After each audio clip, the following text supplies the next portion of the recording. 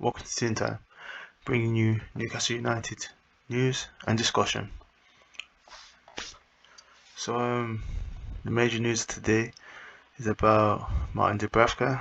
He's unfortunately he's going to be joining Manchester United. I think it's on loan with an option to buy for them. I believe it's about £5 million, as it's been reported in the press. As you can see, it's going to be £5 million. So it's understandable from his perspective that I understand why he's pushing for the move. He's going to be able to join Manchester United. They've got European football, which will allow him to showcase his abilities during the Europa League games. So he won't be sitting on the bench as much as he would be at Newcastle. He'll probably be playing for them during the League Cup and the FA Cup as well. So those will be moments for him to showcase his abilities. It's tough on us as we lose a quality backup goalkeeper, but I can understand Eddie Howe's thinking. He's seen him for over half of a season plus a pre-season. He bought the player he wanted in Nick Pope, who he feels can do everything that Martin Dubravka can do, plus more, as he's shown in the games that he's played that he's an excellent sweeper keeper in terms of allowing the defence to play a bit higher up. His distribution's been quite good in terms of long balls with his feet, and his throws during quick counter attacks. He's been better commanding his box, I think, in terms of communication maybe, and as well as his actual presence, claiming balls. He's been quite good in terms of shot stopping. He's been excellent in terms of number one and one-on-ones. You know, he gets out really quickly. You saw that last week against Erling Haaland when he made that save, when it was, I think, 3-0, and he got out really quickly to stop him. So I understand Eddie Howe's thinking in terms of, I don't want to keep an unhappy player at Newcastle. I can't give him the opportunities that he's going to want. He's gonna have to sit on the bench. He doesn't feel like he should be sitting on the bench. He can go to Manchester United now. They've got European football, so he'll get those opportunities to showcase his ability. I feel like it's still a mistake by Dubravka in a way, as he will be behind David De Gea. It's understandable though that he knows he'll get more opportunities to play, as Ten Hag will have to put him on.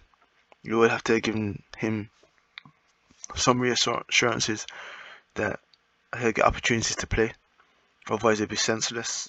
As I don't think he can displace David De Gea. He may be maybe slightly better with his feet, but from what I've seen, David De Gea is the better all-round goalkeeper. He's proven it before. I remember a couple of seasons ago, or maybe last season, when he fought off Dean Henderson, and everyone thought he was washed up then. He's a hard goalkeeper to get past, so I don't see that happening for Martin Dubravka. He's gonna definitely be the number 2 there. So it's unfortunate for us, because the drop off from Nick Pope to then Dubravka to then Cardalo it was dramatic. Between Nick Pope and Martin Dubravka, it was relatively close, but Dubravka had certain deficiencies. But from Nick Pope to Cardalo, it's a chasm. It is a top quality Premier League goalkeeper to I would say he is definitely a championship goalkeeper, and towards the higher levels of being a championship goalkeeper, but he's quite limited as well. His main attribute for me, Cardalo, that is shot stopping. So beyond that, he hasn't got much going for him. For what Newcastle are trying to be now. If it had been like when we came up from relegation, then he would fit the remit for a while. whilst we try and identify a better player, which has been shown. You know, it's this is a tough one to take because Dubravka has been extremely dedicated, professional, and an excellent servant of Newcastle United Football Club, and I'm gonna miss him personally. His presence around the club, but you could see that he was well respected, and you know, having those type of professionals helps in the dressing room, I believe. So losing him is gonna be tough for the squad, but it's necessary. It's that Eddie Howe keeps that harmony within the squad, and it's just unfortunate that he understandably didn't want to just sit on the bench. He's 35 now, I believe. I may be wrong. 33 years old, I apologise. He's a 33-year-old player. He's going to be turning 34 next January. So he's got, even though for a goalkeeper, he hasn't got many years left. So he wants to play as much as possible. So I wish him good luck. I don't know what Newcastle are going to do in terms of backup for Nick Pope. But it's probably going to be, if not January, then next summer, the backup is going to be sought. And I think Dan Ashworth probably got a couple of irons in the fire in terms of young goalkeepers who can be able deputies to Nick Pope. So it's just a matter of time. And they've always, they've been recruiting that young goalkeeper as well. I think from East Fife it was. I forgot his name. But they're already planning ahead. I know there's a succession plan for Nick Pope in the years to come. It's just unfortunate that having that quality backup in Dubravka it could come back to bite us this season, as we've had quite a few injuries already. And I already know the recruitment teams looking at players for the end of the transfer window. We may need another centre midfielder and a right winger, as quite a few injuries have been picked up now, and it's really taking its toll in terms of the drop off from our first team players to the players in the squad rotation, who do drive the quality down quite dramatically.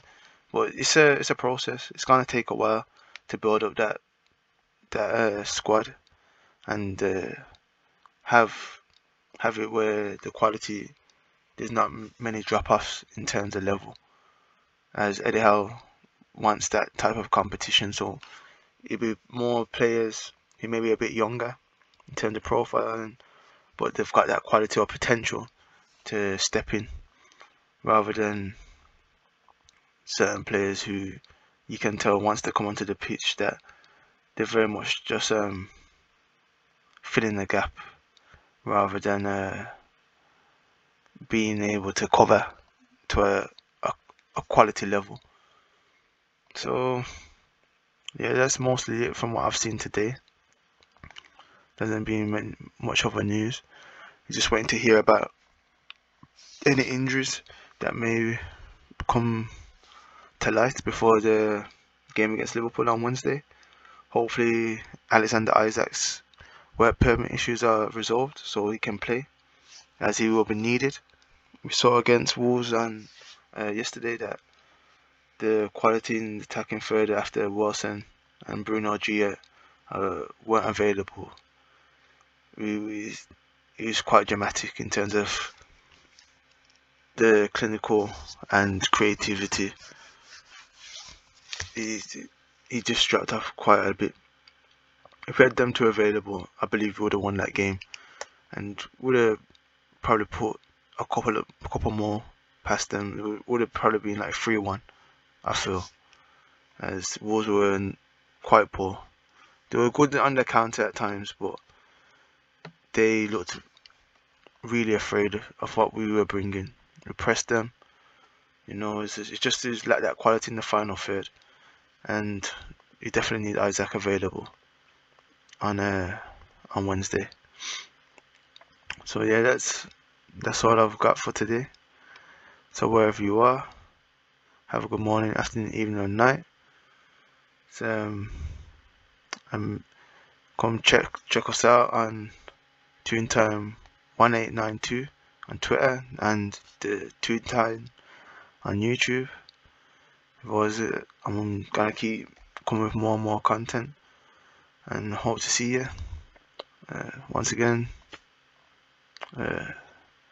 take care. Peace.